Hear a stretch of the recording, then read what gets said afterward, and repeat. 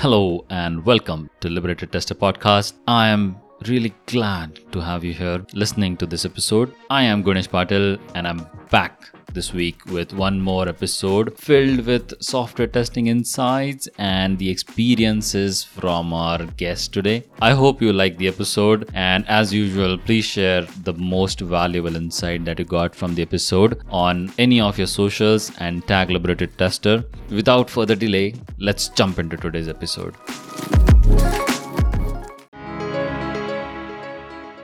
Hello and welcome to part 2 of the conversation with Tobias Müller. We are going to continue this conversation on his journey as an entrepreneur, what he thinks about the consulting business, and what's the idea behind testresults.io, what's the philosophy, what's the ideology that testresults.io lives and breathes. The very special announcement is coming for you in the middle of the episode. So stay tuned and let's jump in.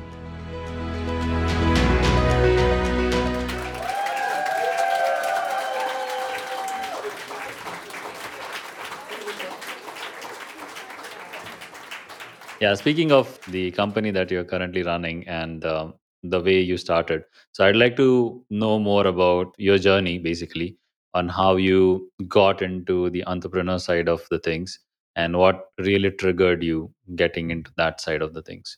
Mm. Yeah, the entrepreneur side is actually interesting, but I think I was born for that, to be honest. It's like because my back in the days, there wasn't the term entrepreneur. You just start a company. Yeah. It's like that is what my dad did. He had a car repair shop, and he built up a small car repair shop on his own. And somehow, I guess I got it in the genes because my brother did exactly the same. Yeah. He also has his own company, so I started my company as well. I think that was just something that was given to us, and it was our destiny somehow to start the own company. And nowadays it's called entrepreneurship. Yeah. So that is what brought me into being an entrepreneur. Actually, it's like I guess I never seen something else in family, so that is actually what triggered that. And I think it was always my goal, but the real trigger was actually a switch of my boss back in the company that I was working, and we didn't get along quite well. So my first boss here in Switzerland was amazing. The second one was different, and we just didn't match. And therefore, I think that was the point in time where I said, like, hey, I can try it right now. I mean, I was 30. What did I have to lose? So, yeah. If I'm not wrong, Progile was your first company. Yeah, correct? Yeah. It was my first, and it's still my first company. Yeah. So all this consulting culture that is there across the Europe, right? So when you actually started, what were your first clients like? Did you face any challenges? Was it really hard to get few customers? The first few customers, how was the overall? So the first, that's an amazing question because I'm still struggling with customers. I think that's an indefinite struggle. But the first one was actually pretty easy because I was at a huge company.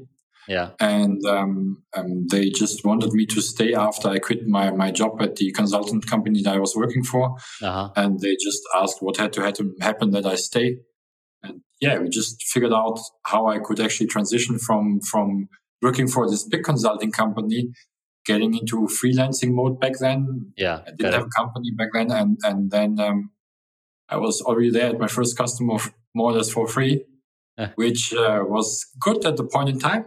But looking back from nowadays to that point in time, it's like I think it was too easy. Because getting my second customer was a challenge.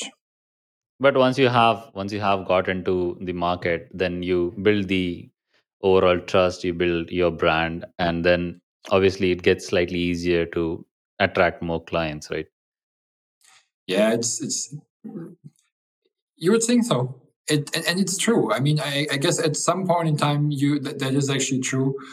But it's like you need to grow, and in some sense, you get customers, and you always get back to the same customers. Yeah. And at some point in time, you need to decide like, what should I do next? It's like where I'm still in is with the companies like getting from this consulting. Yeah.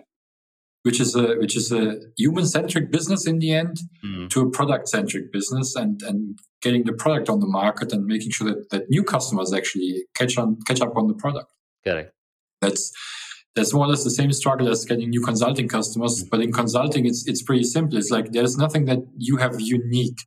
Everybody can be a consultant, and more or less they share the same knowledge. They have different projects. The uniqueness is your character. Either your clients like what you do, and they just hire you again. And for a product, it's different. You need to differentiate yourself from other products and stuff like that. So there are always new challenges. But I guess finding customers is always a struggle. Yeah. To be honest. Yeah, absolutely.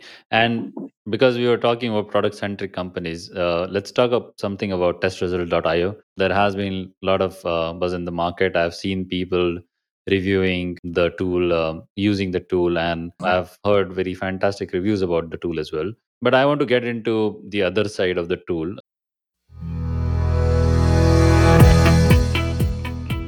Time for a special announcement. Testresult.io is giving free forever access to their platform. This access is only for selected people right now. I have negotiated a registration code for you with testresult.io, and with that it will give you a forever free access. And mind you, these are invite only accounts, and there's also a little surprise in store for you. So all you have to do is drop me an email at gunesh@liberatedtester.com with the subject me, testresults.io, and I'll DM you the code. Don't wait for long. You have waited long enough to get the right tool for your test automation. Open your email right now and send me that email. The offer is valid only till 31st of May. There are a lot of similar tools which are already available. So what was your main vision behind having testresults.io? Yeah, it's actually simple. I just want to make it right because, and there's a longer story behind that. and you can see that actually if you go into companies, a lot of companies actually have tools and use tools, but most of the time they either have something that is developed by themselves. Correct. Yeah. Or they added some framework around the framework. And I actually do have a customer now who implemented a whole scalability system around an existing tool, which doesn't make much sense. But apparently they did that to circumvent a few problems they had with the tool that they were using. Okay. And I was in MedTech, so in regulated market back when we started testresults.io, and we evaluated virtually any tool that was out in the market and found that there's a gap. All of those tools were meant to do test automation or checking or whatever you call it, automation and testing.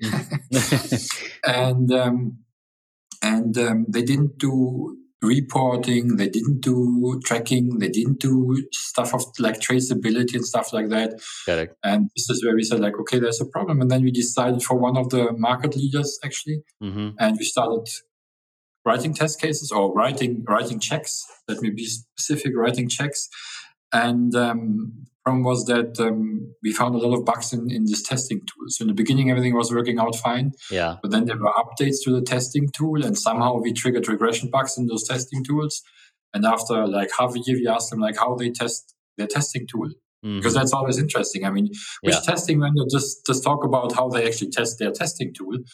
And I've asked them that and said like, hey, we are finding regression bugs. How can that be? Because you're for sure not your biggest customer. Yeah. And at some point, so they couldn't answer the question. And at some point in time, we just decided like before driving the next version and the next version and the next version of that tool, let's do it on our own. Because we've seen all of the tools. We've seen all of the trouble because we went through it and we experienced it firsthand. And we think we can fix that midterm.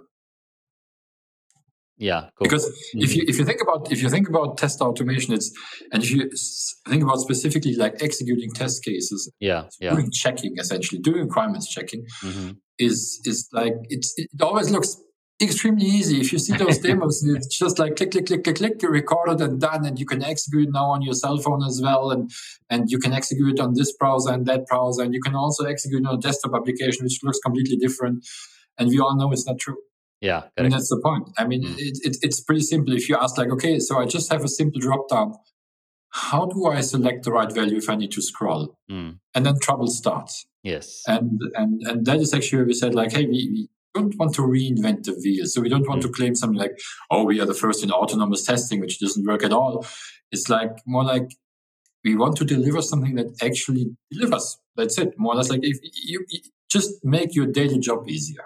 Correct. That's Correct. And that's a very simple philosophy to start with, right? But it's equally challenging to actually implement it, because when you are actually, so let's say day to day, when you are getting feedback from customers or getting the tool tested by the customers, maybe alpha testing, beta testing, whatever you are doing for the versions, have you seen any changes in the processes that when you started test results and now they are completely different, the way you look at it at a particular part of the product? yeah. Yeah, they are. I mean, if you start a product, it's more or less like it's like freedom, isn't it? You can just, if you want to break the product, you can break it. It doesn't need to be backward compatible or stuff like that. Yeah. If you have the first, like let's say 2 or 3 customers, somehow you're closely connected to them, and you can still break stuff and you just fix it afterwards. That's no Yeah. problem. But Yeah. if you get more and more customers, it is actually becoming a challenge to keep everything backwards compatible. I mean, that is one of the major challenges that Microsoft has with Windows, isn't it? Yeah. It's like as more customers you get, as more like surface you get that is actually used by customers and different ways they use it. Correct. You have completely different challenges, like making sure that it works. And they also have amazing ideas which just don't fit the product sometimes. and you need to tell them no. So in the beginning, it's like if you do the shift from consulting to product development, it's still like consulting is a yes business. Like, can I do that? Yeah, for sure, I can do that. It's ours. Yeah. And you start product development like that as well. You have your first customer and they are happy and they see progress and you see progress and they tell you, yeah, but if you would have this feature, yeah, sure, we do it. And you can't do that anymore if you have a lot of customers, actually. Yeah. Yeah. Correct. Because even when we are doing POCs as company and when we are evaluating few tools, in the initial phase of demo and all these, I call it honeymoon period, because we're just starting out with the tool. So in that particular period, it's all cool. I mean, everything works, and then we start using it slightly more extensively, and then the problems start. So, like you mentioned, right? When I have a drop down, and then now I have to select a value by scrolling into it. How do I do it? So you might not have an answer to it, or the tool might not do it. Then the support will come back. Oh, you need to write a custom script, and you'll have to do this. You'll have to do that.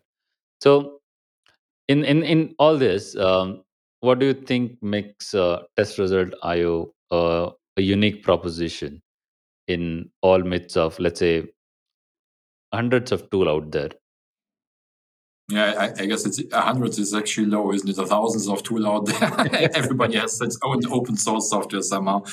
But what makes it unique is like what I said, like the level of detail that we put into the product Yeah. to make sure that your everyday work is actually easy to do. So it's not that as I'm hearing talks now about autonomous testing, and I'm seeing webinars about autonomous testing, and I will do some reaction videos to those, because if you look at them, it's like the same old stuff like they do since 20 years. Yeah. And all. So what makes test results so unique? But then we need to stop the advertisement, to be honest. Yes. Is like what we did is we looked at all of the tools and we looked at where their problems are, and we just merged all of. Imagine the 6 biggest test automation tools merged into one, and the problem solved that they currently have. That is more or less like the unique proposition of test results. So you know Amplitude Eyes, and they do visual testing, but the problem is you still need something that drives the application underneath. You can only, in a sense, compare screenshots, but you need to have a different way to actually go to the right place in the application to capture the screenshot. Correct. And that is useful for stuff that is visually intense. On the other side, if you have something that doesn't have specific IDs, XPaths or whatever, the XPaths change, you actually need something that is visually driven to get there. And then you have some kind of management tool where you can actually scale, because Amplitude, you need to, for Selenium, you need to have Selenium Grid. You install it, you need to maintain the stuff. For Appium, exactly the same. It's a bit more difficult because you have a smartphone somewhere. And we took all of that and actually created a platform that can automatically scale for you. So we looked at the 6 biggest player, merged them together, and solved their problems. Which sounds bold, I know that, but in everyday life, actually, our customers prove us right. Thank you for tuning in today. I hope you found it useful.